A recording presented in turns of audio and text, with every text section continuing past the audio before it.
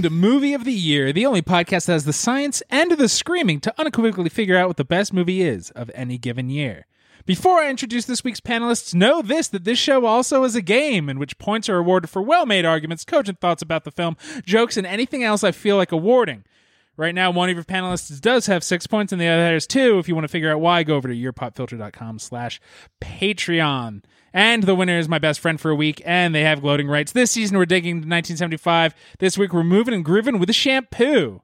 I am your host, Mike Gravano. Your first panelist is my best friend of last week. Give it up for Ryan. Hey, Mike. Hey. What's wrong, buddy? You sound down in the dumps, champ. I did so bad. What I really want to do is talk about shampoo. But okay, well, we're not here yet. I should at least introduce Greg before we start doing that. No, I don't want to just start talking about shampoo. I'm just saying I'm very excited to talk about shampoo and not previous movies that were in the 1975 season. Oh, don't do that. Okay. So just shampoo then. Well, Greg and then shampoo. And then all right, and Greg's here. No other movies. Thanks for introducing me, Mike. I did not win last week, but I also feel like I wasn't the biggest loser. See, this is what I was talking about, Mike. I knew this was going to fucking happen. Well, it is weird because, Greg, you did lose, but you're coming in with a real winner energy, and Ryan is a bit of a sad sack. And do you see where my thumbs are here, Mike? They are actually under my suspenders, which I am sort of drawing which is away cool. from my chest in sort of like a concert motion to show that I'm living it so up. You're not a big city lawyer. Have you ever heard the term that it takes 3 to tango? How about that? Yeah, let's assume that I'm familiar with that, yes. Okay, it takes 3 to lie, Yeah. 2 to lie, and 1 to listen. These are all terms that exist in the world. All right, Ryan, stop beating around the bush. Why are you a sad sack loser fuck up? You two, amazing podcasting giants. Thank you. Just pillars of Respect. the industry. Mm-hmm. Recorded an absolutely incredible conversation with me. I was there, but So good, yeah. whatever. Bleh, you know, ew. With me about the film One Flew Over the Cuckoo's Nest. Right. And not only were you guys amazing at speaking about it, but you also recorded what you talked about. And I lost graciously. That's But the most important part that we should be focusing on. Greg lost the game. Wait, hang on. I might have helped you bury the lead there. What was that last part you said, big guy? No, yeah, unbury that lead. No, Dig it up. I did. Get that grave dirt under your fingernails. I said that you guys did an incredible job recording your version of the episode. Okay, yeah. Our version. Right. And some of us did not. And who did not is up for debate. yeah, like if I'm a listener right now, I'm wondering, wait, One Flew Over the Cuckoo's Nest. I know a few weeks ago I was told I would listen to You that. were Let me promised check that the episode. feed. Yeah. They probably And ran then- right to the feed. Do you know how fervently people are checking the feed right now? Oh, God. Right now. Refresh, I don't think I've refresh. heard them F5, talk about F5, F5. One Flew Over the Cuckoo's Nest. Why not? Obviously, Why haven't this I is heard my that? mistake. I must be a stupid idiot who did something so stupid. Yeah, I messed up my feed. Because I can't see where it is. Here's what's important. We all talked about One Flew. That's a fact. And I think that we all had thoughts about it, and those thoughts were good. Not that the movie was necessarily good or bad, but the thoughts that we had were definitely good. Yeah, we think good thoughts. Right. And I think that's all. That's it. But that's it, though. No, I'm getting word. Actually, it did not go out. Oh last wait, hold week. on. You're receiving word from the booth. They're feeding words. You to can tell he is. Listen to his tone. You can tell he's Yeah. talking to us while he's hearing information. The board is in the booth, all 12 of them, and they are all talking in unison, saying the same thing, which is actually more disturbing than you that's think. Fucked up. And Ryan, you fucked up. I did. The reason nobody has heard One Flew Over the Cuckoo's Nest is because of you, and it is your first time recording a show, and so that's why it didn't happen. Well, we've been doing anniversary shows that were, I think they're called A Decade of Excellence. A title I love. But that's declaring the previous decade was excellent. Not the current one that we're in right now. This current decade's the decade of dog shit. Get used to a lot of audio typos and mess ups. We folks. did a solid 10 years already. But I apologize to the listeners. I apologize to you two. I did not, and by you two I mean obviously Bono and The Edge. I did not. Well, some of our biggest fans. I did not record One Flew. And so we don't have that show. We're moving on to shampoo. But I did want to know what you guys, or the listeners want to know what you guys thought about the movie in general. Well, you also want to know because you weren't listening because you were just staring at yourself not recording the whole time, being like, "Is there something wrong there? I'll fix that later." I stared so much. You guys don't even know. I had expected to hate it because of like a shifting in perspective on my part, but I found it very well made and very engrossing and very funny.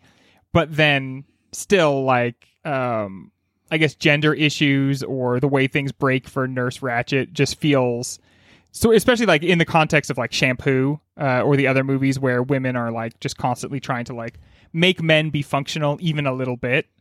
It feels like classically she is given kind of short shrift in the cultural reckoning of what her character is like.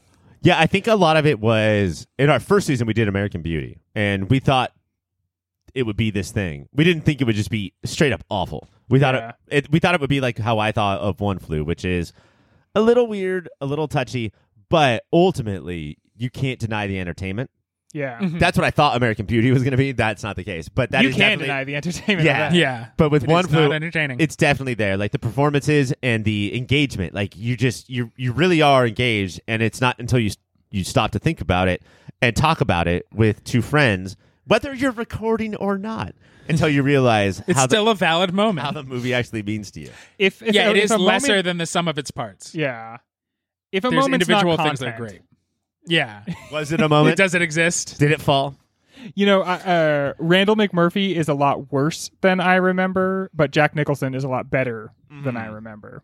Yeah, I think that's fair. I think if you separate it from the cultural context, it's a more enjoyable experience. But I do think that I'm going to keep my fucking mouth shut about it in the future because of Shawshank. You know, like, I think people love this movie.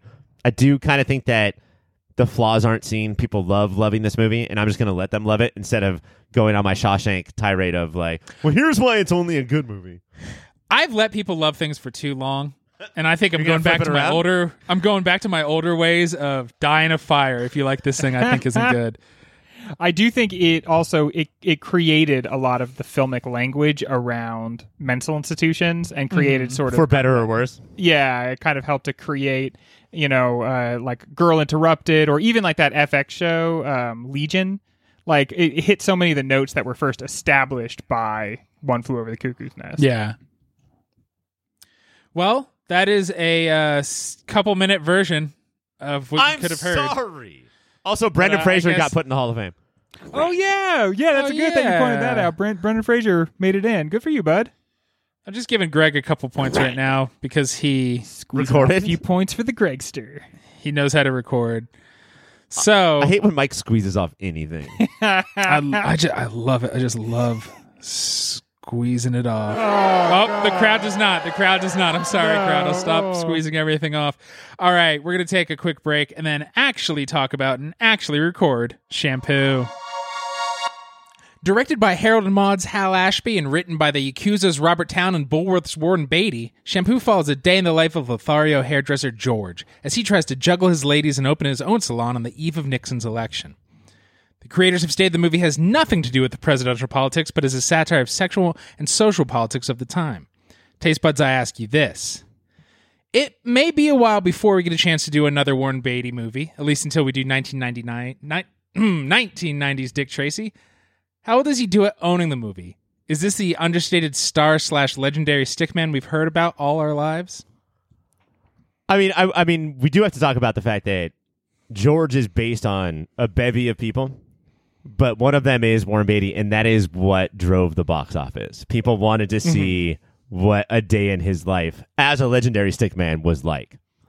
Like so, because he almost for most of the movie, it's almost like he has a head injury or he's hard of hearing. I know he's using this as like a strategy, but for so much of the movie, it just seems like, does this guy understand what's going on? Like, what is going on behind the scenes there? Greg, I think the head injury is great, and the idea about the hearing, that's great. And Mike, you're hosting, it's great. I think that everyone's doing great. Come on, babe. You're doing great. You're doing great. Great. You're just it's everything. I like great. how Goldie Hawn's like, what is great about me? And he's like, Yeah. I don't know. No. I did not sign on to continue my thoughts after I said the word great. Just there's be a lot placated. there's a lot of moments of the glass shattering for her of her picture of George, but that feels like the biggest one. And I think in a lot of ways she is the main character in her world realization. But George, She arcs. yeah, and really comes to find out all the things that we knew from seriously second one of Bonnie and Clyde 5 years before this. But it's a really understated performance. I think that it's really, I don't want to say impressive, but it's to be talked about that he did not have a character that goes all out, that has a lot of for-your consideration in it. He really is laid back. And the thing that I always go to, and this is the case with a lot of handsome guys who maybe aren't that bright, is it always reminds me of, and we're going back to the first episode of Movie of the Year ever. It always reminds me of Edward Norton thinking about Brad Pitt being dragged around by Helena Bonham Carter, right? And like they're in the apartment and he sees the dildo, but really he's just dancing and grooving the entire time and just is like really sort of not in control of his story. He just he's just dancing to a beat and he just moves through life.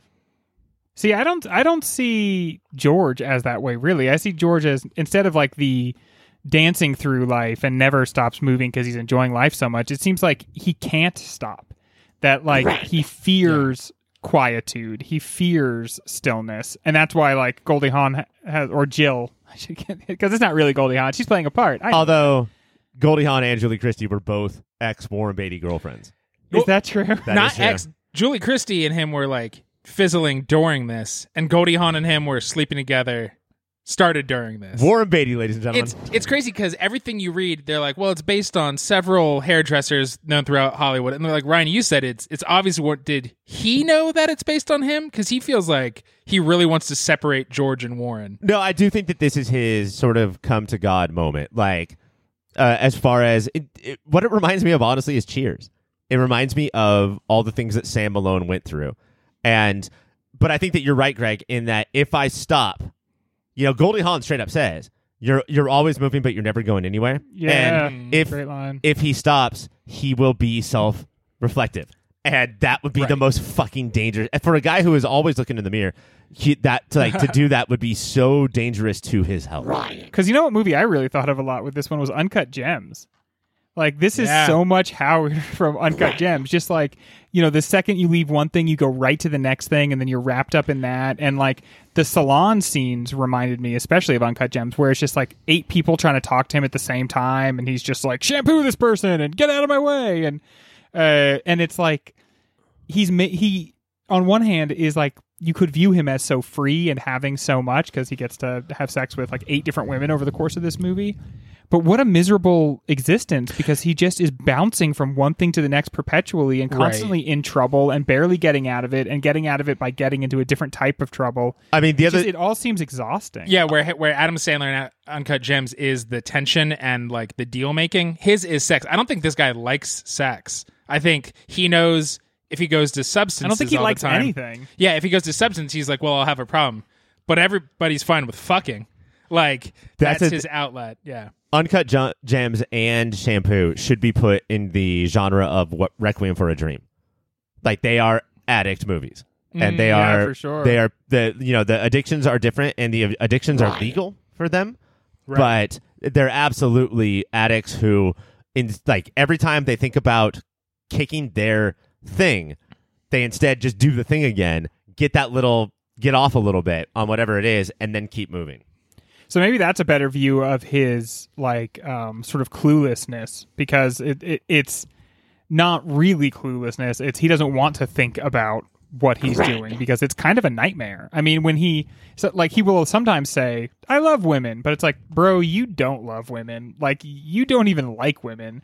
When you start talking about a woman for more than a couple seconds, you either don't know what to say, or you start like kind of bad mouthing them, or just trying to draw them into really compromising situations. It's I think another amazing part about this movie that the fact that he works in a hair salon, he's like this incredible artist as far as hair goes, I think is an amazing part, because he could have been a New York gambler or whatever. Mm-hmm. But the fact that hairdoers have to treat them like it's a factory, get them in, get them out, let's go. Yeah. Sort of. They're just heads. Yeah. Sort of like ripples throughout the rest of his entire life. And then that kind of comes full circle, him just calling them heads all the time when he's doing that one woman's hair. Oh, man. And he's just like rubbing his crotch on her, or I guess he's rubbing her head on his crotch. Put your head right in D's. Yeah. She's like, D's what? And he says, D's nuts. Now, so we seem to think George is not a himbo, but what's the movie stance on the himbo limbo? I think it's more like he's one type of exploitative man, because really it's easy to focus on George, but that's the focus is also should be on Lester. It should also be on Johnny Pope, because these are different types of man who are all trying to basically do the same thing, which is use whatever advantage they have to just kind of like wear down and sort of trap women into their lifestyle. And I think that's such where a good point. Sorry, Ryan. No, go ahead. I was gonna say, it's a good point because and all of them judge the other ones. Yes. Where Johnny Pope is the biggest, where he's just like sneers at George and Lester, like, look at what they're doing while he's trying to fuck this actress who's trying to audition for his. And I'm trying not to judge Johnny Pope, but to have the mustache and the tinted glasses at the same time, what are we doing here? Yeah. And that's why, like, Lester is the most traditional dude to roll your eyes at and hate, but there's also like what Pops from Dirty Work brings to Lester is like this authenticity. Even though he's a lying dirtbag, there's an authenticity, and he like that's why he ends up liking George, where he's not judging. Like, he judges George when he thinks he's gay, but when he sees what George is, he's like, dudes are gonna dude, right? Like, and you're like, I don't like it, but it was interesting to have that charming angle he brought to it. And that's the thing that like Hal Ashby, I think, is doing is that we want the character who's going to go and fight against the man, or you know, like, we want somebody to like punch up and give comeuppance. And Hal Ashby, who was, if you take all of the characters, all the actors, all of the crew, the most hippie person that is on the set, he is like, I'm not going to give you that. I'm going to have George realize not that he's the best, but he is equally bad to all of these people. And I think, well, I mean, Lester says to George, like, I know your counterculture. And George is like, no, I'm not. Because that's like too much of being anything. He's not committed to I won't even be counterculture. No, like, and he can't say what he is committed to, because really all he is committed to is his appetites. Is him. Yeah. I got real Don Draper when Draper is trying to hang out with the hippies. Like, yeah, he wants to put on different hats, but he can't help from judge everybody. He can't not judge. George is better at hiding the judgment off his face than Don is, but it's the same kind of guy as, I'm empty, but I will call out all of these other people I'm going to call empty around me. And when Lester is about to get in the jacuzzi with the hippies, oh yeah, you know, like, he's got this face, the same face that George does, and you don't even realize that George has this face the entire movie until you see Lester, and he's like, I do not like you. I want to be liked by you.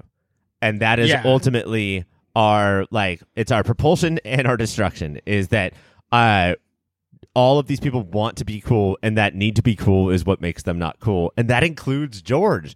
And I think the movie wears that on its front. They all just want to be liked by people that they themselves don't like. They want to be pursued by people that they don't really want to be with. They're all, and that's Don Draper as fuck. Yeah, for sure. They're all looking to like the next place to jump. And meanwhile, you know, no one's looking at what they already have. Which is why I think Jackie leaves with Lester, because George is like, no, I'm going to make it work this time. But that is, hey, baby, this time I'll stay clean. Like, that is like, it's so clear. He didn't actually have a reason to learn. He just suddenly decided in that moment. Yeah. And I don't think you can change without a rock bottom.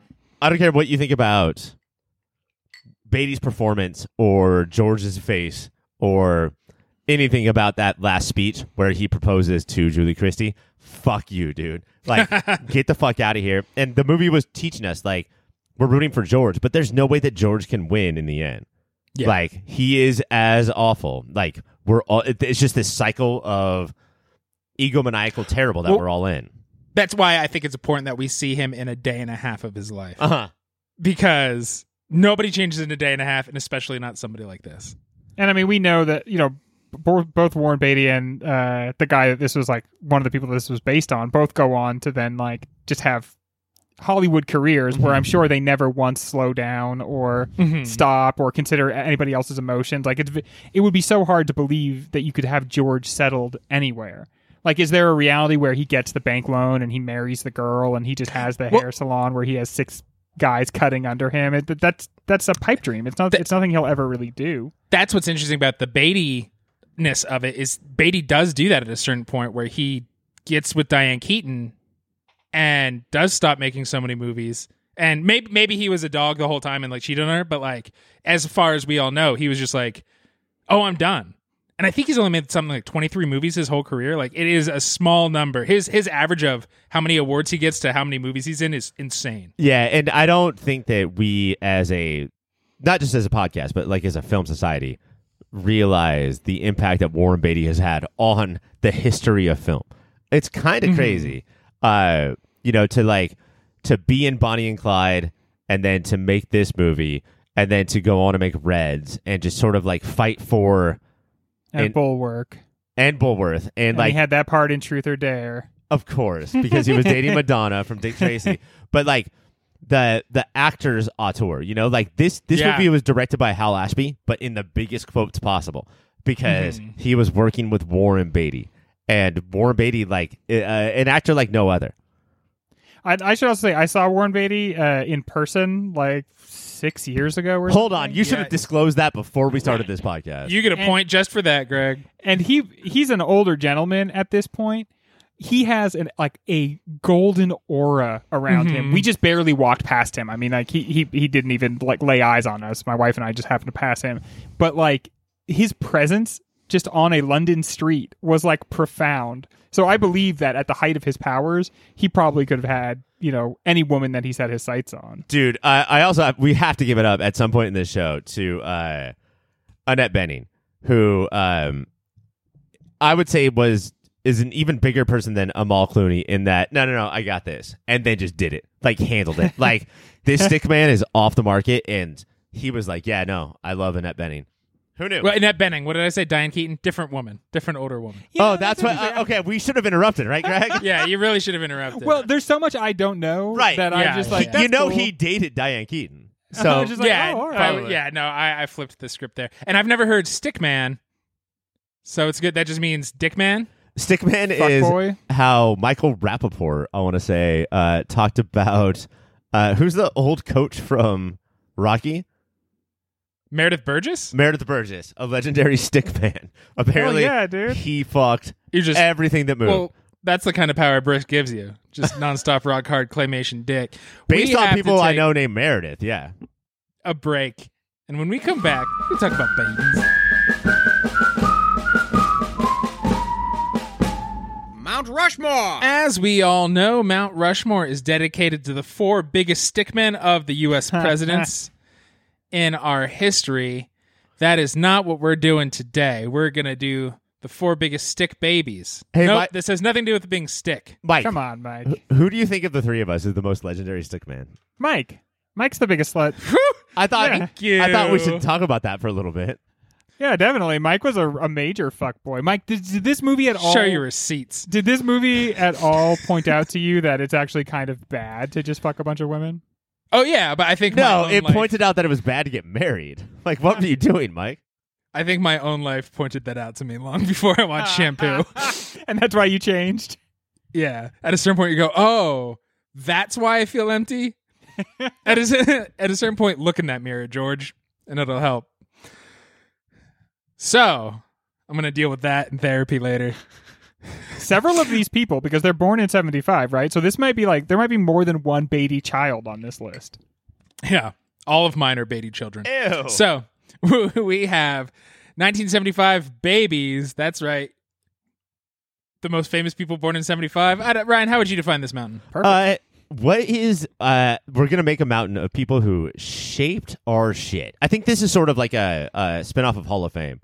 Oh, You know, okay. like- So this is us Oh. specific? I thought so. Okay. Otherwise, of like who was born then that in 75 that like sort of changed and shaped our lives. Oh, okay. Because it's a very different list. Well, Yes. If it's like most iconic for people in the world versus just for us. here's why I say that, Greg. Mike is the judge. Mike gives points. I believe David Beckham was born in 1975. Yeah, that's like a perfect example. Not That's who gonna I work. guess I'm going to cross off my list. Not gonna work. Like Mike doesn't care. Okay. All right. Okay. Well, I just have to reorganize some of these, but I think it's basically the same list. Yeah. Just Just gonna- it's all about changing the argument. Delete David Beckham off my list. Probably one of the biggest stars of all time in the world. The first person I wrote down of double points if you say him. But The person who locked down Posh Spice. Imagine Well, I don't know what else he did. What did he do? Play basketball? I don't care. Had an amazing He's famous for body. locking down Posh Spice Have and you for being seen so handsome. Soccer players' bodies. He They're- bent it. They're stupid. Oh, he bent it. Oh, he bent it. Let me tell you that right now. Ryan, Yeah. you should go on here. Mike, this was so hard for me, but we're in, as of this recording, Spider-Man No Way Home is the biggest trailer of all time. 355 million views. Crazy. It beat both Endgame trailers. Somebody else who was born in 1975 is Tobey Maguire. And it is hard to talk about what an impact this person has had. We didn't have a lot of superhero, like a representation on screen back when Tobey Maguire was in Sam Raimi's first Spider-Man. Spider-Man 2 has been a Movie of the Year podcast. Tobey Maguire is still arguably the best Peter Parker, although I think that Tom Holland is in that argument, and I don't think anybody argues about Andrew Garfield. I think that this movie this Rushmore is going to get laid to waste with females. And so let's put in the token male Tobey Good. Maguire. Maybe Why I don't like we that. respect some dudes and dong before we give it to the ladies? I think great arguments. Toby Mac is on the maybe file for Oh my God. Okay, so Greg? if, as Ryan proposes, we are doing a more us specific 1975, I might be wrong, Mike. Am I wrong? I mean, who knows what I decide? Ah, dang. Yeah. There you I go. was going to get a little free peek there. Very sporting of you, Ryan, to ask that question in between our two turns. Yeah. But I am still, even though that is something that you totally made up, I'm going to believe you instantly and then also follow behind you. And I'm going to say that Taika Waititi is a Wait, hold on, popular- Greg. Mike's director team in the director draft? Exactly. That Taika Waititi? in our own Hall of Fame, very famously made out with two women very close to us, and then got In a yelled very at. George Shampoo style. Made out But with see- two women who is in our unrecorded hottest girls of all time draft that we do not talk about on the podcast. But see, whereas George got in trouble with the women and then kind of didn't care about his boss, instead Taika Waititi got in trouble with his boss but also didn't care about that. That is still, for me, the coolest moment is still that he got yelled at by Disney for doing that. But Taika Waititi, I mean, where would we be without our good friend Taika Waititi? We wouldn't have one head on this mountain, that's for goddamn sure. Boom, shakalaka. Ryan? Unbelievable. Okay, so Unbelievable. now I'm going to go to Mike's other instincts because Mike likes great acting. He does. do. Mike likes where he's from. We don't like where Mike is from, but Mike does. And who did a Philly accent better than one Kate Winslet in Mayor of Easttown, who has basically taken the acting world by storm? I saw on a cover of a magazine that she has taken the acting world by storm. I would say one of our nation, and she's not even part of our nation's, greatest actresses. No, actors. And is yet in the most talked about series that is not White Lotus of the year, Mayor of Easttown. And she plays Mayor. She plays Mayor of Easttown. Between Titanic Mayor. and now, I would say that she is the most heralded, most awarded actress. She is sort of the Meryl Streep of her generation. I think that Kate Winslet has to be on this mountain. Not only because you did a God-smacking argument there, Ryan. Kate Winslet is on the mountain. Plus all the things you said. Though she doesn't have a Phil accent, she has a Delco accent. Get it right. Oh my goodness, these people. Yeah. Wait, I already got the point, Mike? Yeah, you got that point. These fucking people, Greg. I swear to God. I can't bring myself to feel Greg. any way about Philadelphia. No matter how you feel about Philly, you're just playing into their game, unless you're just like, I don't know. Look, if you love us, we freak out. If you hate us, we're even happier. I have to say, I want one of those cheesesteaks. You know. They're so good. So I like you people more than Boston people. Does that help? Thank you. Yeah. Who does a better Philly accent than Kate Winslet? Well, how about someone who really does one? Bradley Cooper. He's Rocket Raccoon. He was in Silver Linings Playbook, a movie that is still shown at the Philadelphia City Hall of Fame every Christmas because of how important it is to Philadelphia culture. Also gave us what was that movie that he was in where he was the guy who snorted? A bunch of heroin. The Hangover? Star is Born. There you go. Let me get another look at you. But mostly he's Rocket Raccoon. You're so fucking ugly. You're so fucking ugly. Man, I'm still kind of chapped that fictional character said that in that movie. I don't know why. That's just like, that's so mean to say to your girlfriend. Why would you do that? Look at me. Bradley Cooper is on that maybe pile. Coops. Ryan. Oops, I cooped my pants. Wait, hold on. Let's let Greg continue to come up with biography titles. Mike, I want to talk about somebody who is not just beautiful on the outside, but beautiful on the inside. Pedro Pascal. That's who I was going to say next. Somebody who is just like has gently touched all of our favorite franchises, whether it be the Fast and the Furious. Is it Mad Max? Is it somebody who can start her own franchise like Atomic Blonde? Is it somebody who... Or Old Guard can start one off and then right away pass it off to somebody else? Can we discuss Old Guard for a second? This lady has gone from like, oh, I'm a hot girl in the late 90s to one of the best actresses that we have. It's Charlize Theron, and she is a 1975 baby. Right. Yeah, she's right on this mountain. To do your career backwards is awesome. From like, hot girl, no, I want that Oscar. Cool, I'm going to have fun and do whatever the fuck I want from now on. I'm going to learn how to fight, guys. She ran up to that podium, said yoink to the Oscar, and then just started making dope-ass movies. I love this person. I just watched Prometheus again. I was watching all the Alien movies, and in a franchise full of really creepy people, aliens, and robots, she is the creepiest person in the entire series, I swear. And that's kind of like the beginning of her being in like more broad action-y movies. It's awesome. Also, you know what movie I really like? Long Shot. Guys, get some Seth Rogen and Charlize. Oh, the Seth Rogen one? Yeah, I've heard that the stock on that is rising. It's really good. It's really good. And she's amazing. You gotta like Seth Rogen. You gotta like Seth Rogen. He looks like if all three of us combined into a Voltron. I'm in your phone. All right. Gregory, your turn. All right. There's only one spot left on the mountain, may I remind you, gentlemen. Let's not mess around anymore. Let's stop fucking around. What are we doing? There is a celebrity who's almost bigger than celebrity itself, and she is an amazing dynamo. Angelina Jolie. Are you referencing the leg from the Oscar leg? The Oscars 3 years ago? Yeah. A very timely reference. But Angelina Jolie has done her own sort of like career progression, and now she's in this really like austere, almost like spooky phase where she plays like very powerful, angular women, and she owns that as much as she ever did the softer, rounder young women, and scares the freaking shit out of me in most of the movies she's in. I think she's going to be in Eternals, right? Yeah, she is in the Eternals. Athena in Eternals. It just seems like she's finally playing the roles that she actually looks like she should play. But she's got the cheekbones. Anytime she's like, I'm a normal girl, you're like, okay, what? I wish she would have a different line of dialogue every once in a while, but that's fine. All right, Angelina Jolie is on the maybe pile because we only have one sub. So we gotta. I think there's one clear. I'm putting this out there. There's one clear one that will lock this for me, and there's one if you say it, I will cackle and put so many points up your butt. Okay.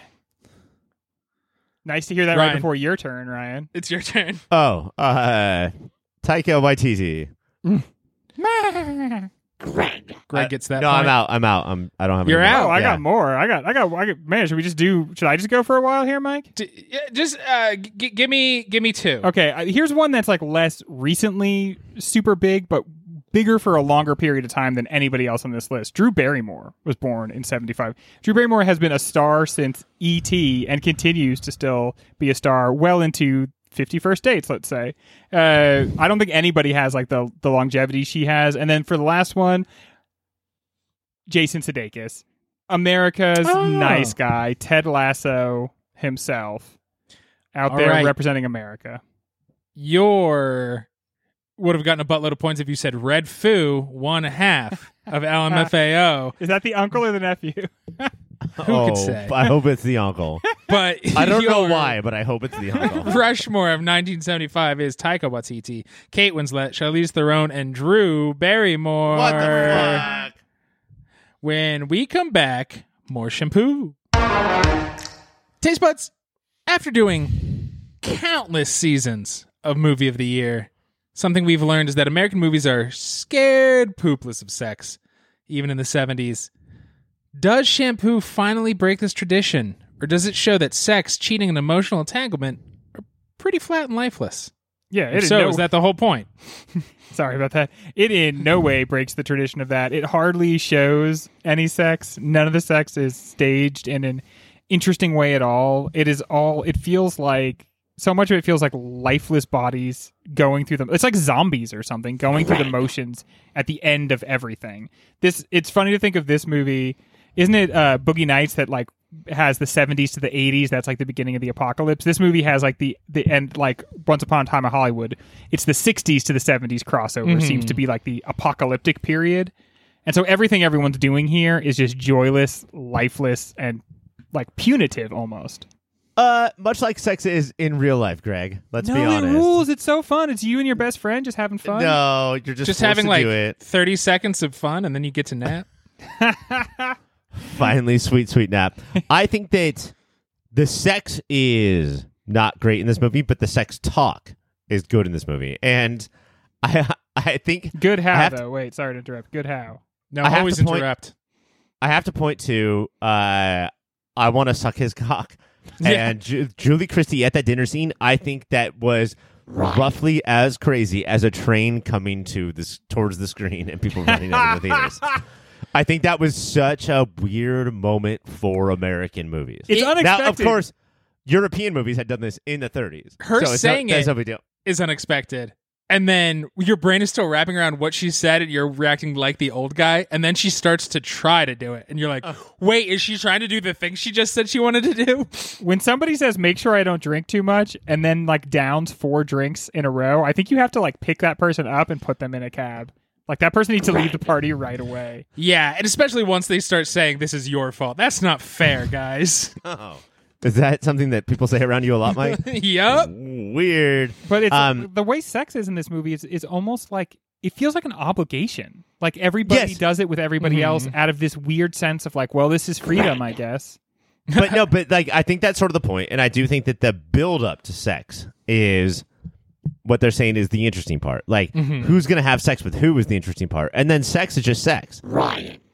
Yeah, but sex rules. Like, but sex is just sex, except for that they still all get jealous. Is it not about sex? Is that about the power then? As Janome Monáe yeah, saying? It's ownership. Sex is like the ultimate ownership of everybody. And it's almost like you have to check everybody off your box. And everyone is aware that like everyone else is having sex with everybody else. And it's making them all so sad constantly. Yeah, but I think instead of saying that like this is sex through an American lens, I think this is sex, but like this is how Americans view sex, which seems like this thing I just said. But I think that what they're saying is that the buildup is crazy, the sex is whatever, but it's not like we try to be. Back then, they tried to all be European about it, but it's not like try to be like, well, you know, we all fuck everyone and it's fine, and it's not. It's like, but even it's Europeans really hard to watch. Even Europeans aren't European about it, right? That's like a myth. Like the unfortunate reality is that like the free love atmosphere is tough to maintain because people do get hurt by it. And if you really want to like live in that lifestyle, you have to be committed to it in a way that takes a lot of emotional work, not just freedom. You know, like being polyamorous is not like actually that freeing. There's like a lot of barriers and structures and contracts and discussions, which more people should have, you know, conversations about their emotions. But also, it's interesting about the free love movement is how much it was just a different version of normal dude bullshit. Yes. When all those hippie commies, they're like, so, free love for me. Yeah, absolutely. And I'm not saying that Goldie Hawn throwing that chair through the window is the cinematic equivalent of Mookie throwing the trash can through the window and Do the Right Thing. But I do sort of think it had this thing of, fuck this, dude. Like, it fuck breaks this the free illusion. love bullshit. Yeah, like, you know what? I try to be cool and I'm not. And I thought Goldie Hawn knew about the cheating the entire movie. Well, it's everybody. Right. See, that's what's going on in this movie, though. That's an interesting point, Ryan. Everybody knows, but they won't admit that they know. And that's the thing. Like, you can see in every conversation, people are like, okay, obviously my girlfriend is fucking this guy. But if I can keep myself from fully realizing that, it won't be a disaster. And so everybody is constantly trying to stay away from their own understanding. Jill is the best at I don't know if she knows or not. I guess she's the best at like really living that lie. I think when she cracks is, as they all kind of do, is actually saying it. But it's like, I expect this from George. But Jackie, you're my best friend. You Right. too. That doesn't matter. And Goldie would have been best to just go home and masturbate and just do a Han Solo. I think that this movie does an incredible job of pointing out that, yeah, like, we are all fucking everyone, so we aren't hurt by the fact that everyone is fucking everyone. You know, like, But they're all her all the time. Like Felicia, when she realizes who Jackie is at the party, Lester is fucking Jackie. Jackie is George's best friend. It's a very incestuous group of people of different tax brackets. And I do think that they're making the point that L.A. in general is incestuous. Like, this is not a specific group, right? Like, it's everyone in Los Angeles. But Felicia gets so upset to realize that Lester's fling is there when she invited her fling there. So it's they're all hypocrites. And is that the movie's message? Is it trying to say nobody uses sex correctly? Yes. Yeah. I think they all have a disordered relationship with it. They're all trying to get something different. They're trying to use it to get ahead economically, or they're using it to get ahead socially, or they're using it to get ahead politically, or as an addiction, or as just like a scoring device. Mm-hmm. And I think that's that what sex is for.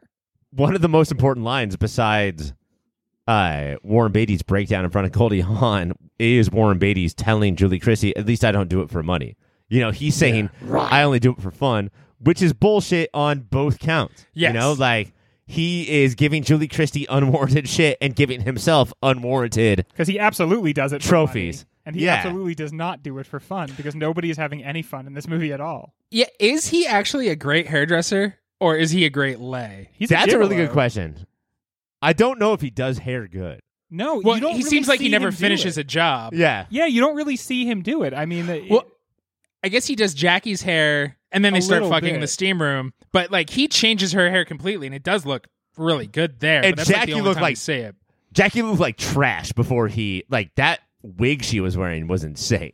Like, that was so bad before Warren Beatty got a hold of it. and he never talks about like why he does hair, or like, it obviously doesn't mean anything to him. It's the same thing kind of as sex. Like then they make that connection a lot, but like, But there's the other thing, too, of, like, Jack Warden is upset that his wife is cheating on him, but not as much as it is that his mistress is cheating on him. Yeah.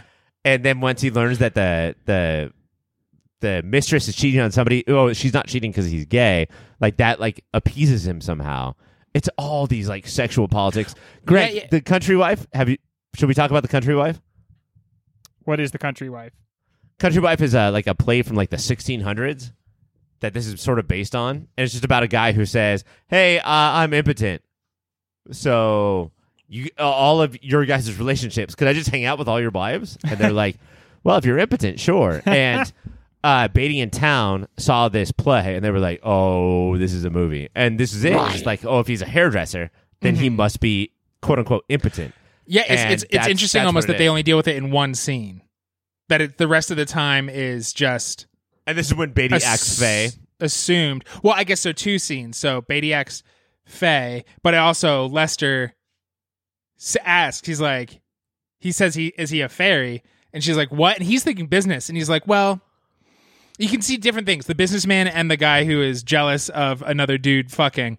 And he's like, well, I want him to be straight because in my head, a straight man is good at business and reliable, and like trustworthy. But if he's gay, that does mean he won't fuck you, but it does mean I don't know if I can trust him business-wise. And all of it is so convoluted and wrong-headed. And you're like, what? And then just he white has a white man logic. He has a similar conversation with Carrie Fisher, right? Yeah. but, Okay, you so I know- guess it's more than one scene. Yeah, because I think there's that assumption, right? Like, you know, are you around all these women because you want to sleep with them, or are you around them because you specifically don't want to sleep with them? Right. And this is a way in which like masculinity and heteronormativity is like so programmed into us that people are constantly like managing whether, you know, who's gay, who's straight, what are they up to?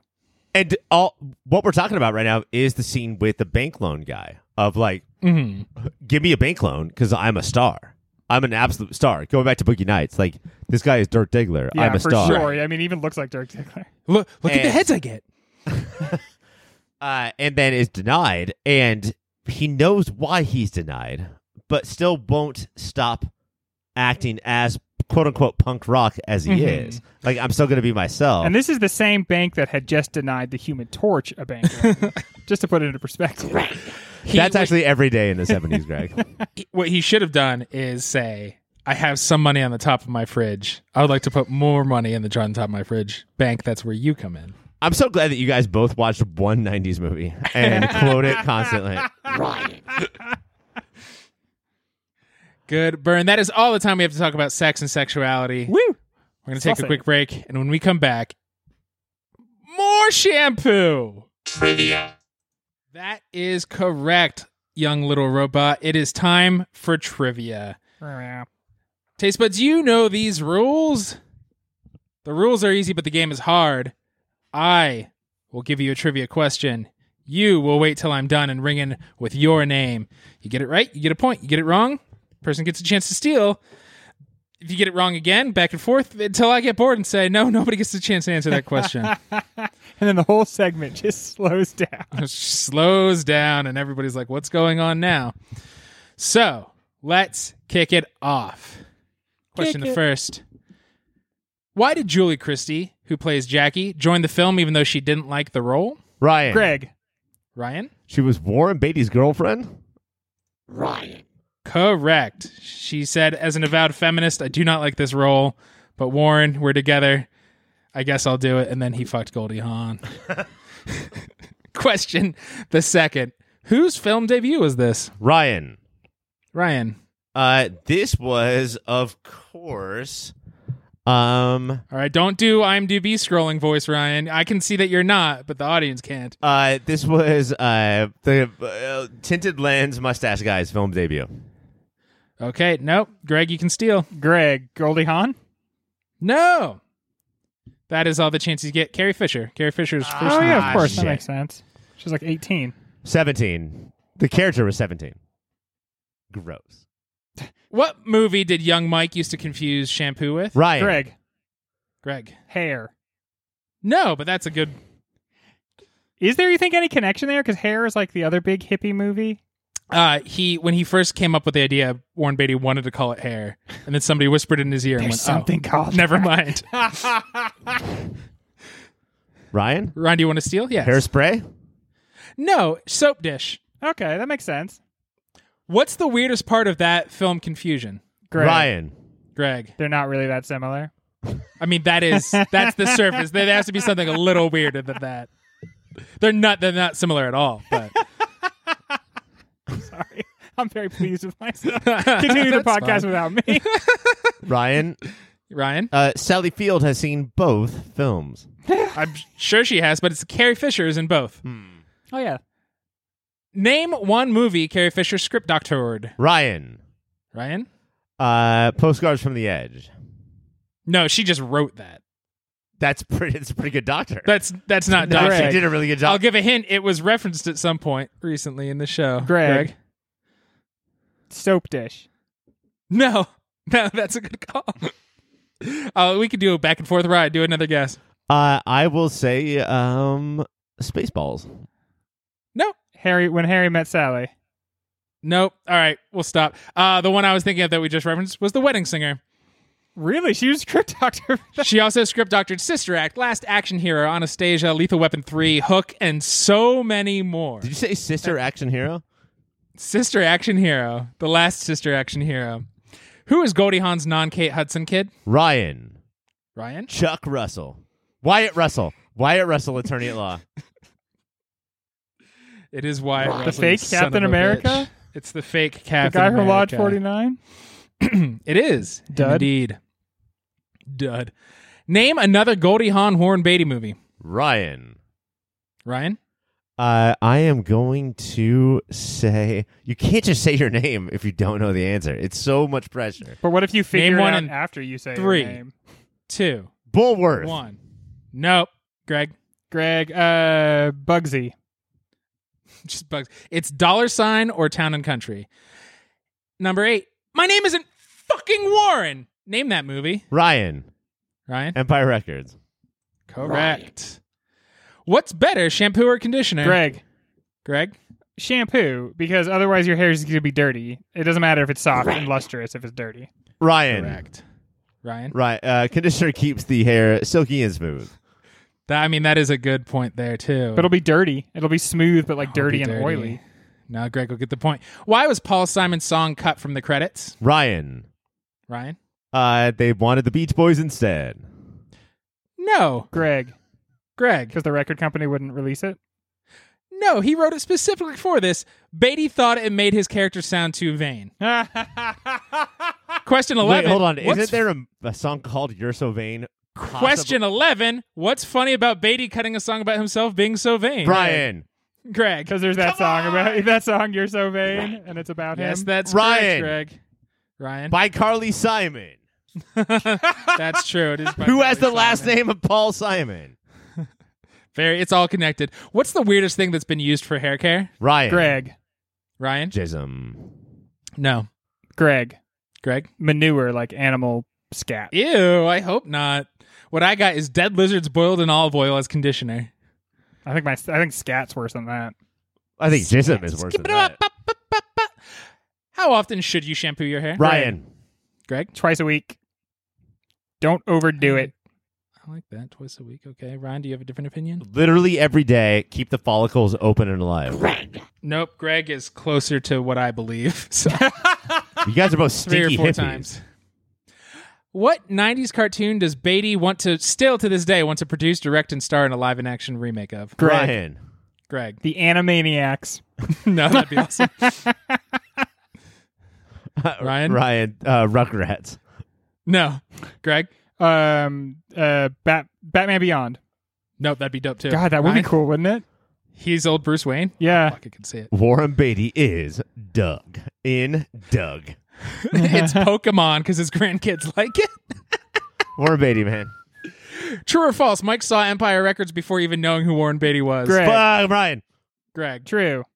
Very true. I didn't get the joke in that movie for a long time. 16. What DC superhero was Beatty the visual inspiration for? Ryan. Ryan? The Joker. No. Joker's... No. Greg. Greg? DC superhero that he's the inspiration for? Batman, Bruce Wayne. No, both of those exist long before Warren Beatty. It is Green Lantern Charlie Vicker, which was a convoluted... He played Green Lantern on the TV show Green Lantern, and then aliens thought he was the real Green Lantern, and later he became a real Green Lantern in the Green Lantern Corps. I'm sorry, Mike. Did you say Fuck, were we supposed to know that, Mike? Give me a break. Did you say I thought you were superhero? comic nerds. Yeah. Oh, okay. Then I was going to say Charlie Vicker. I take back the Joker thing. I thought you were talking about how in Batman Beyond they based Bruce Wayne off of Warren Beatty. Oh, okay. I see the confusion there. Who's the best Green Lantern and why? Ryan. Ryan. Kyle Rayner, because he's an artist. Greg. I was gonna say Greg because I was gonna say I was gonna say Hal Jordan because he's like he's the one that went bad, obviously, but that's the most interesting thing that's ever happened in a Green Lantern comic was when Hal Jordan went totally nuts. Kyle Rayner was an artist, bro. He's a freelance artist, Ryan. Okay, Yeah. he wasn't just an artist. So he's trying to figure out how to pay the bills. Greg wins that. What? What's the most memorable Warren Beatty poster? Ryan. Ryan. Dick Tracy. Every poster that Warren Beatty has, by the way, is Dick Tracy because I trace my dick on every poster that he's ever had. Oh dear. Oh dear. Greg, do you have a better guess? I'm gonna say that Bugsy Malone movie he was in. It's called know. Bugsy. Fuck. I know, but when I said that earlier, he made fun of me, and so I thought I got it wrong. It's not that. Oh, Bulworth. Oh, is Boom! it? It's Bulworth. It's Warren Beatty crawling out of his own mouth. It's obviously Bulworth. But he already answered for himself.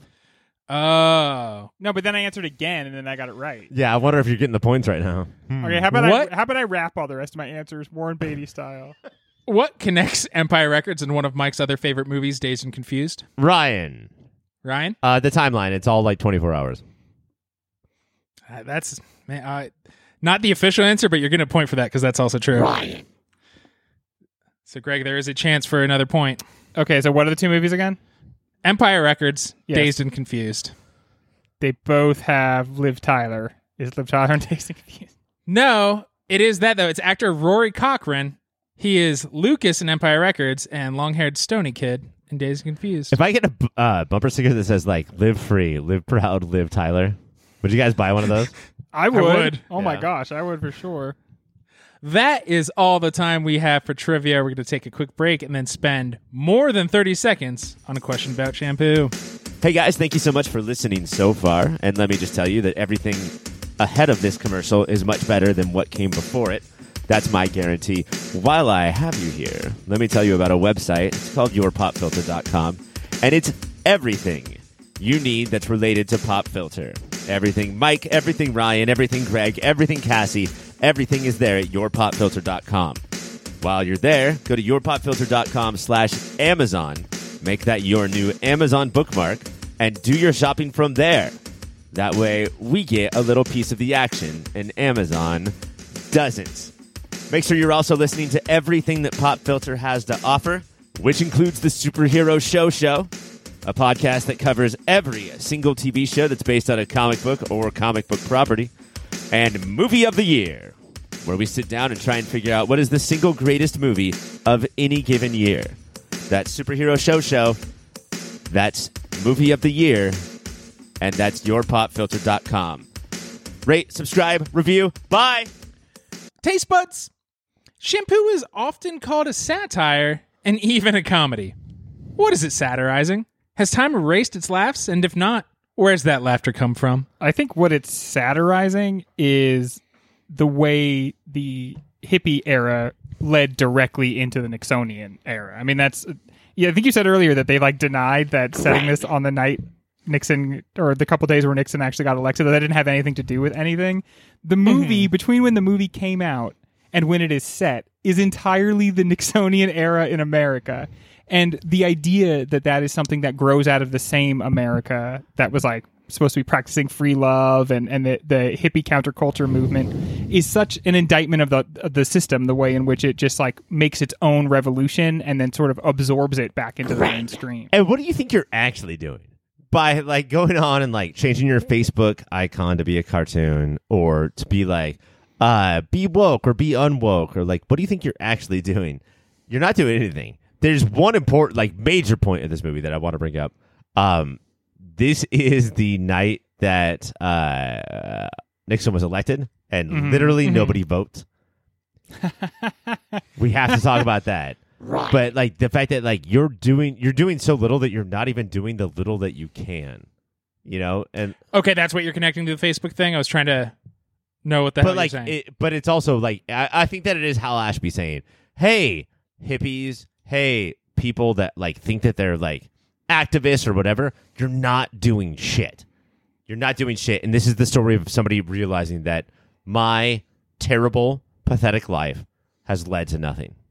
There's an extra little layer to the political part of it, which is that when they go to the bar where they're having the big Nixon, that's where the kickoff is for the Nixon thing. There's a huge picture of Nixon, which we know in the intervening years, the ignominy he'd bring to the country. But later in that same scene, in the background, you see a picture of Ronnie Reagan. And they don't even know in 75 all the shit he's going to fuck up once he gets Oh, man, in he there. did some damage. Am I right, Starts guys? hacking and Am I right? slashing. The other He thing, really too, left is the country in bad shape. He did. When they're at the bar, they have to be evacuated. And at no point is anybody what happened? They're just oh, no, Yeah, we just... Felicia snorts and laughs as they leave. Nobody gives a shit at all. They all had to leave the bar, and they're well, Los Angeles, am I right? Nobody asks, why was it a bomb threat? A couple seasons ago, we watched Brazil, and they would have actual Bombings. go off while they were in the mall or at a diner. This happens in this movie, and nobody questions it at all. Because it's a movie about people distracting themselves from the reality, right? When they show Lester driving around, the radio show he listens to is just the stock ticker. And there's a part where he's driving and it switches and starts talking about the president of South Vietnam today announced, and Lester changes the channel really quick right back to Folgers closed 3.5 points up. That Because my life. business is the way that he doesn't Right. pay attention to the fall of everything around him in the same way that sex is for George. And we already talked about this, but the last conversation between Lester and George is so important. Just this we think that we're coming together and we think that we're solving problems. And this movie and these people have not solved shit. They have not solved the sexual problems, the cultural problems, or Their the interior world problems. Nobody Yeah. has addressed the fact that they're stark raving mad. Like, But- everybody is so crazy in this movie, and no one addresses that in the least. But they think they have. They think that they have done this thing where, like, well, now that we're having a civilized conversation, that now we're solving these problems. And, dude, you have only created more. Just wait. Yeah. As Lester goes off to run away with his mistress, and it goes, now life is good. I do have to say, though, so it's satirical, but people often confuse satire and comedy. Satire can be funny. It doesn't have to be. This movie is sometimes staged as a comedy, and in fact, there are some rough edges where it looks like things are played for kind of a goofy laughs. But really, it's a comedy minus punchlines. Yeah, Like, it's comedic in nature, but it's not like maybe because there's no laughing matter here. But like very few times is something played for laughs. I thought we were going to come in and be like, oh, well, this was funny in 75, but not anymore. But that's not true. I don't think it was funny at any point in It's too nihilistic to be. in the way Yeah, it's in the way that we it's like, think of funny. Like, it's not funny. But like when George is being attacked, he gets to work and he's being attacked, right?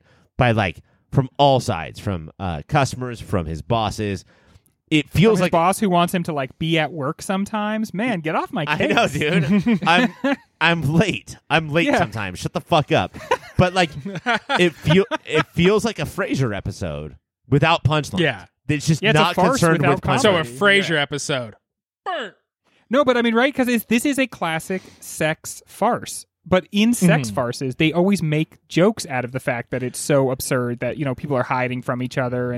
But instead in this, it's like, yeah, there's nothing funny Isn't this here grim? Because, Yeah. all of these people But are hurting We're each other distracting so from much. real issues I think and causing... it's a lot like a play petty issues. in that you have to think, isn't this whole thing grim? But isn't this whole thing funny? Not ha ha ha funny, but isn't this whole thing funny? funny. And I think that's why this holds up better than... I'm just assuming we all feel this way, that this holds up better than Holy Grail because there's not jokes that can get stale. There's just more stuff to sink your teeth There's not into. jokes that get stale, but it's such to like an artifact. Like this is such a 1975 artifact that it's in a lot of ways hard to deny. You know, like if you guys hated this movie, I would understand, but it's so 75 and trying to be 75 and trying to be 68 and not trying to be 2020 that like it sort of holds up because of that. The part of our goal on this show is picking a movie that's very emblematic of its time. This is right up there with Dog Day as a movie. Yeah. It's absolutely This is a it. snapshot of 75. Even though it is set in 68, it is about the period between 68 and 75. It's about how 75 was built. It's about how the collapse at the end of the 60s creates the like macabre and twisted world of the mid 70s. And so like it is dealing with 75 issues in a way that like few of the other movies really are. Well, I mean, I don't think it's dealing with 75 issues. I would say like 4 or 5. I would say almost 100 issues, actually. No, Yeah, that's I- insane, Greg. That's too many so issues. many What a issues. mess. Since I heard What you is this, disagree Kentucky with Fried me, movie? I've like taken the position even harder. Do you know what's fucked up is the movie poster? It's Warren Beatty, Goldie Hawn, and Jackie, whose name escapes me right now. But they all look modern 75 because they wanted people to take the movie seriously and not think it was like a 60s goof 'em Yeah. up. And they look weird as not their characters. It does look like Shampoo, a hard-hitting drama about a shampoo place. But I mean, I feel like it's closer to a hard-hitting drama than it is to a comedy.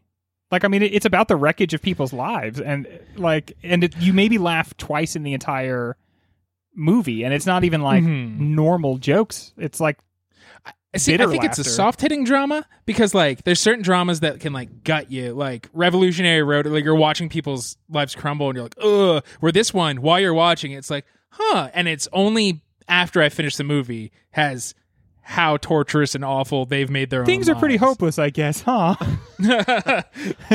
Which is think hard it, to like, say in it the last calls- scene.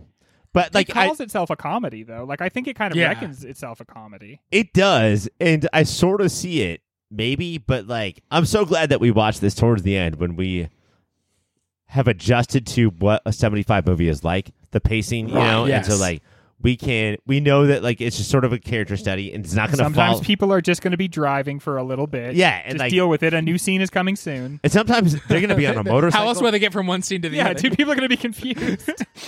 They'll be on a motorcycle and not even wear a fucking helmet. Did you see that? when your Well- hair's feathered like that, you can't put Okay. a helmet or a hat on that. And you're wearing a pillow. If you hit the concrete, it's just going to be soft. And So- Also, if you're going to motorcycle, make sure you've got that neckerchief tied really long. You're going to want that flapping in the What breeze. else will blow behind you in the breeze? So the reason that I always wear a helmet on my motorcycle is because my hair is not that good. Yeah. Mhm. Yeah, Exactly. okay. Of course. Speed round. The little robot saying speed round means it's time for speed round. What does this film say about the fear of death? Well, I mean, we just talked about it with the Freud- helmetless motorcycling. Like, And Warren Freud Beatty tells wants to us- die. that we seek oblivion in two ways, right? We seek the oblivion of sexual release and the oblivion of actual death. And that's what this movie is 100% about, that like we just want out. One way or another, we want out. You know what I would have really loved is to watch Warren Beatty come. One, obvious reasons. Two, is it enjoyable for him, or is he just like going through the motions? Like I have to. I That wonder is the point I want to give the least. I wonder if but he's it is like a given. very proficient lover, but like isn't really into it. Yeah, Like, I I'm thi- just I think I'm he's really gifted. good at his job, yeah. but Yeah. doesn't. He's like, as distracted as he is doing hair. yeah, Yeah. exactly. Whereas like I suck at sex, but I am so enthusiastic about it that you got to give it up. That kid's just trying. Yeah. Look at him just trying, throwing his little heart into it. I swear to God, Greg, if you got a point because I said I want to watch Warren Beatty come, I'm gonna freak out. No, Ryan, you got Okay, that good. point. George put his blow dryer in his jeans instead of a hip holster or shoulder holster. Blown opportunity? Blown? Wait, is that a? Alone. Oh, okay. That's No, a bunch of hot air, Mike. Ryan. it's not. Point. It's not because in the shoulder, it's not your penis. He puts it right where his Yeah. penis is. Like that's his wiener. Yeah, that's my big dong. And I mean, they show you that basically when he humps Yeah. that lady's head. Wow. Right in my nuts, please. Is George Roundy where Derek Zoolander came from? Oh shit. Dude, the squint. Oh my gosh, that's perfect. He's doing Blue Steel. Like I'm gonna the say entire yes. movie. I'm gonna say yes. Also, they both understand that like when there's things you don't get, sometimes the best thing you can do is Oh, just be that's like, great. Huh? Yeah. What? Mhm. Huh? Does this movie prove once and for all that shampoo is in fact better than conditioner? Yes. No, Shampoo is better than conditioner is better. It's over. It makes It's you over. shiny and smooth. No, it doesn't God matter. damn if it, your Greg. hair's- It's not conditioner. You doesn't don't even leave understand. your hair shiny if Conditioner you're not shampooing Leaves it. your It's hair oily. shiny and smooth. How much shampoo should I use per shower? I would say half as much as what a commercial tells you. Okay, wait, but if you're only doing it like 3 times a week, I'm going to say a third of a pump. Do you have the pump Also, bro, you have a beard, so get that shampoo Yeah. down here into the And hit into those the veins. pits. Yeah, Hit those pits with it. No, I have special beard conditioner for my You are beard. such a monsters. dandy- that's the You are hipsterest such a thing Oh, I've ever heard. I'm a No, dandy fop. You're a You should fop. see the giant floppy hat and white gloves I put on to take care of my all, beard. all we're seeing right now is your short shorts and your pinwheel that you blow on as you skip down the street. You fop. That is all the time we That's have for speed round? round. We're going to come back and give out some awards. Hola, Filterinos. I just wanted to interrupt real briefly and say thank you for listening. Thank you for your support. If you want to support us a little more directly, you can go to patreon.com/yourpopfilter. There, depending on what tier you pick, $1 a month, $5 a month. If you're crazy, anything more than $5 a month, don't do that. You can get extra content. There's extra shows, extra series, behind the scenes stuff. You could pay for Ryan to draw you a picture. I can write you a poem. You can get the shirts off our very own backs. All of that and so much more over at patreon.com/yourpopfilter. While you're on the internet, you should check out Shady Monk. He does all the tunes you've been listening to. He's on Bandcamp, he's on Spotify, SoundCloud, wherever kids get their music these days that I'm too old to know. Shady Monk lives there. You can probably follow him on Twitter and Instagram as well. That's Shady Monk. Wherever you get music, check him out. Taste Buds Shampoo was nominated for Best Supporting Actor, Best Supporting Actress, Best Screenplay, and Best Art Direction. It won Best Supporting Actress for Lee Grant, who played Felicia. Mike, we're talking Yes? about a movie that won an Oscar. It's Yeah, so dude. rare so for us. crazy. Does that mean we hate it now? I don't think know. we Do hate you guys it. think that like Lee? What's her name? Lee Evans. Lee Grant? Lee Grant, could she win the Moody for Best Supporting Actress, do you think? Let's see. Well, there's only one way to find out. All right, sorry. But none of these awards matter. Our awards matter. Starting with Grooviest Moment. Greg? So, I anticipated that because this movie was about sex and it was from 75, there'd be some groovy content in it. And the word groovy is used several times, so I was pretty excited about that. For me, it's when they're at that big house party, which is like reminded me of the Playboy Mansion, but I don't That's think the it was. Playboy Mansion. It's It is? supposed to Okay. be. It's got to be, right? It seems like it, yeah. Like the tennis court looks exactly like the Playboy Mansion tennis court, and they're in that area, so it would totally make sense. But like, so they're in the Playboy Mansion, let's say, and Lester's like walking across the bridge. He gets offered grass from two naked hippies in a hot tub, and he's like, "Yeah, okay, I'll skinny dip with you." It doesn't work out that way, but in that one moment, groovy, baby. So simply groovy. Groovy.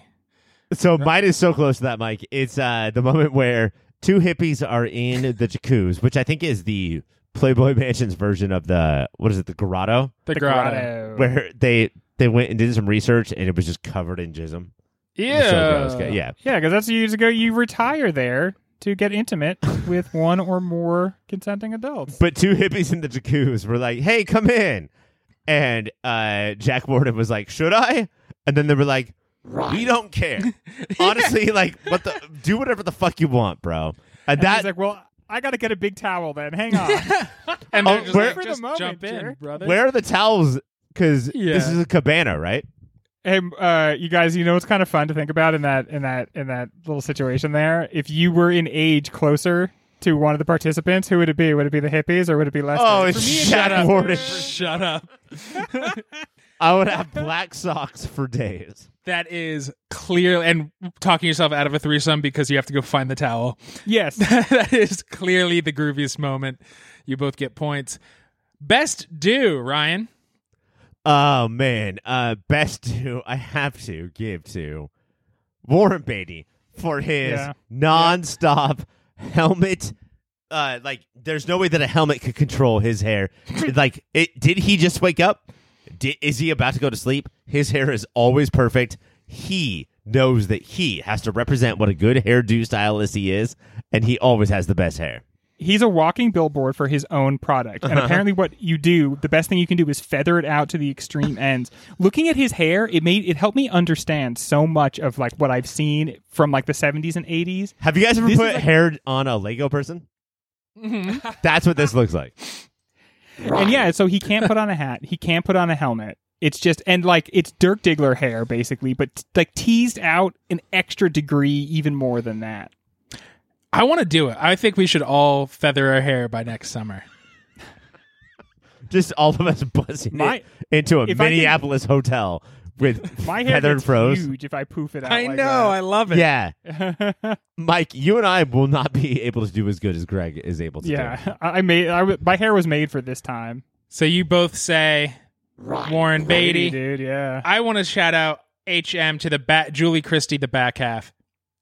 Jackie's hair looks fucking sharp, and I'm in love with it. I also love Goldie Hawn's hair when she goes to the voting thing. You know, like the party, the bistro.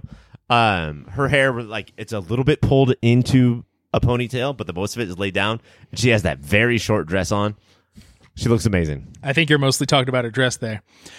Ryan, what do you think Greg's cringe is going to be? Is this how you want to do it? No, Greg cringe. For me, there are a few different cringy moments, Oh, but yeah. there is some bad F word in this movie, and I just have to admit that word causes me to literally cringe. It is employed first as, I think, a slur, and then very conversationally right after that. Yeah, and it's not a fun word. There's a full-on, and I sort of miss this from movies too, where you could just go to the fridge and bring out 10 different courses and put them on the counter, and now we're eating, like, it's a full-on indoor picnic. Like, they've got ham, they've got vegetables, but they use the F word that Greg is referring to. Yeah, Warren No. Beatty and Carrie Fisher just Carrie go Fisher. back and Fisher, forth yeah. seeing who could say it more often. Yeah. It And felt it's like so an old exciting. Kevin Smith movie.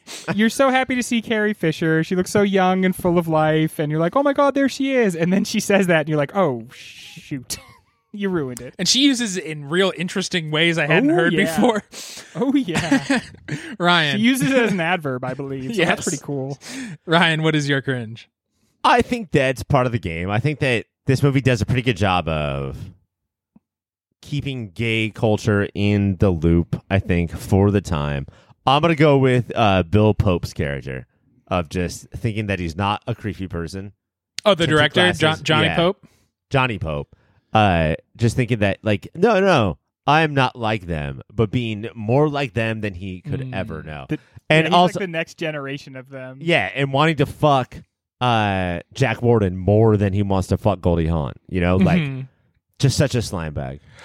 Mine is Goldie Hawn saying, know what I read in Cosmopolitan? If you don't have a baby by 30, you're going to have a Mongolian idiot. Yeah, Yep, that that's a was good one. really fun. All of that is... Ugh. All right, pound for pound performance. Ryan. I have to. My God. This was a hard one because it is mostly an ensemble, but I have to give it to Jack Warden. I think that he does this amazing thing that I'm always impressed by of being very upset by the situation, but knowing that he's being watched. And so he'll be sad and then he'll look at somebody and smile. You know, like, I'm going to switch my frown upside down.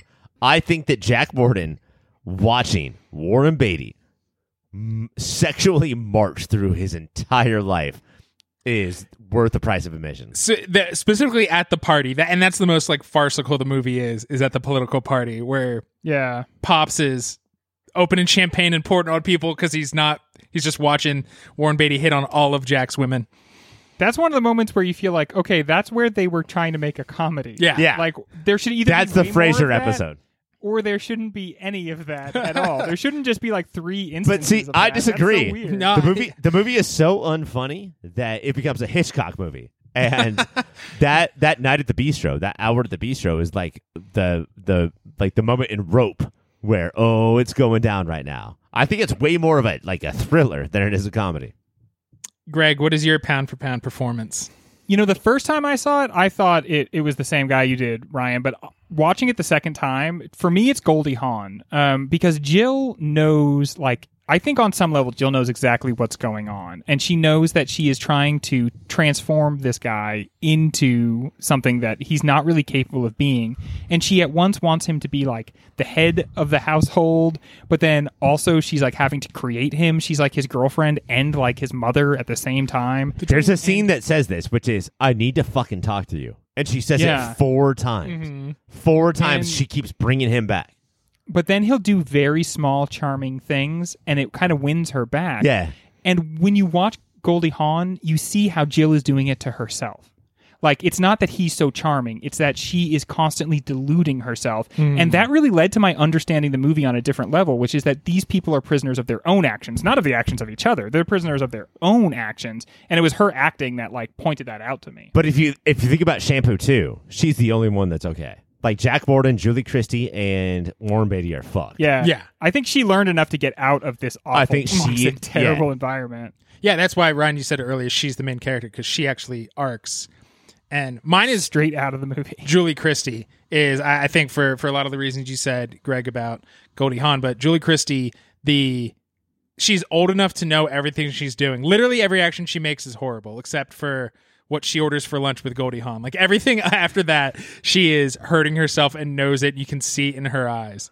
But she's got this weird thing about her where she's like, she does this thing where she's like, I'm in a farce and I'm also not. Mm-hmm. How does she do both of those things at the same time? Everybody else in the movie is like, farce. But she does the thing of like, no, but this is real though. She is amazing. Yeah, I was surprised that Lee Grant won. I don't think she was bad, but she is playing such a big, broad character. Yeah, I would have put her behind like any of our answers I think are better than that. Suck it, Lee Grant. Yeah, boom. And also nobody picked Warren Beatty, right? No. No, I mean, man, what an odd performance. I think he got what he was going for, but it's just a weird thing to go for. It feels like. It was a little Seinfeldian in that let's watch the other people be characters. Seinfeldian in the way that he was like David Putty. Just like squinting and confused. Yeah, I don't care for that term. Final award. Greg, director's signature moment. So, I was thinking about it, and I guess I was thinking about Harold and Maude, and there is something about the monologue that George gives about when he's talking to Goldie Hawn about like, yeah, I sleep with them. Nah, who cares? Yeah, I guess I do. They want to sleep with me. I sleep with them. This sort of like the way it lays out everything that is wrong with George and the way in which his life is so aggressively non-considered. I thought it captured the like sort of true, real, both sound of the dialogue and real way people sort of walk through their own thoughts. And it reminded me a little of Harold and Maude, which is like a kind of like a grittier comedy than most and features, real people in very unusual situations. Good answer. Ryan? I feel like that if we are Hal Ashby people, then we are definitely Harold and Maude people. Like I don't know if we. Oh yeah, dude. I don't know if we've ever talked about being there or really any of Hal Ashby's other movies, and I think that we've talked about a little bit about tonight how he didn't direct this. Like this is Warren Beatty and Robert Towne going to town on this movie, and he was just sort of there. But Harold and Maude is a Hal Ashby movie through and through. I have to give it to the one point where I knew this is not Beatty, this is not Robert Towne, is Warren Beatty, like Human Torch, denied a bank loan, going outside and having a fucking shit fit in the camera. Absolute fit. And the camera did not move. And that is it, is that the rest of the movie is such classic, on you editing. Like camera A, camera B, camera A, camera B editing. And that's like television.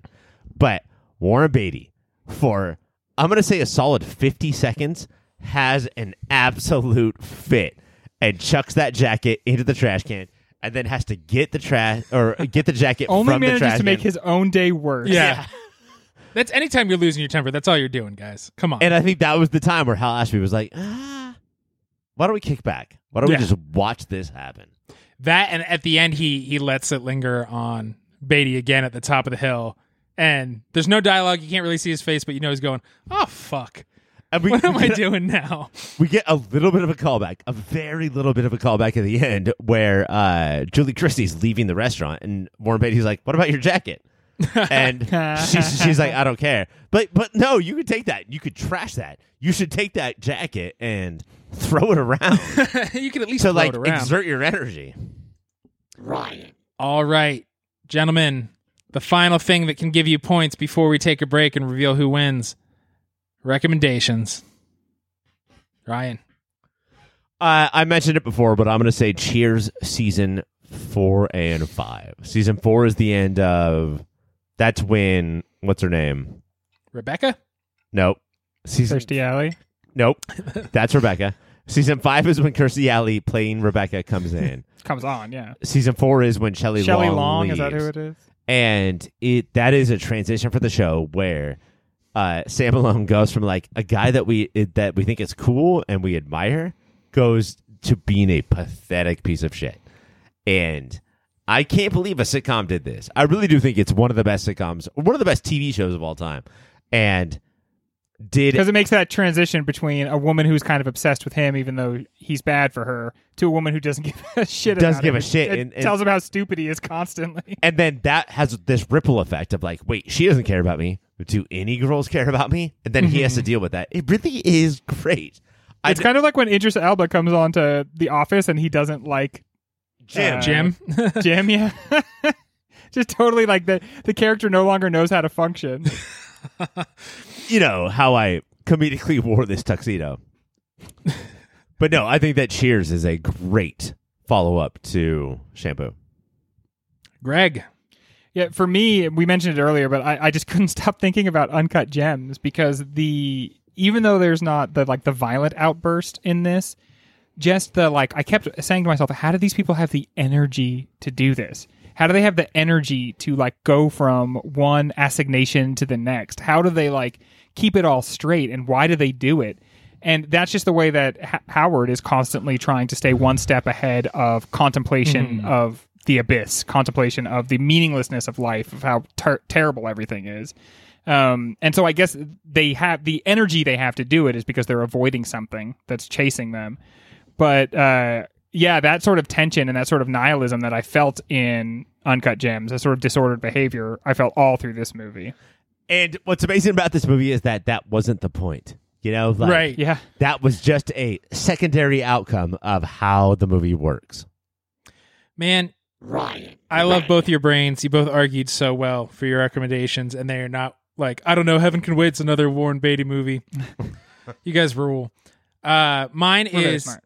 Tangerine.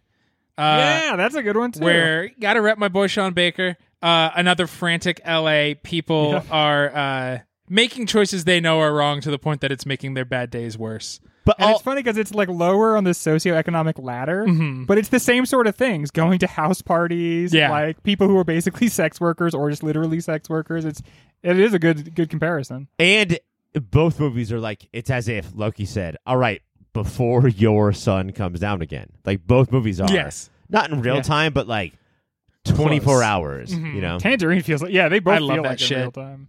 If your movie takes place in a day period, I'm gonna love you. Yeah, I agree. Listen to me, filmmakers. Just do that. Just do that. All right, we're gonna take the quickest of breaks, and when we come back, who won? You decide. That's not true. You, the two of you decided throughout the show.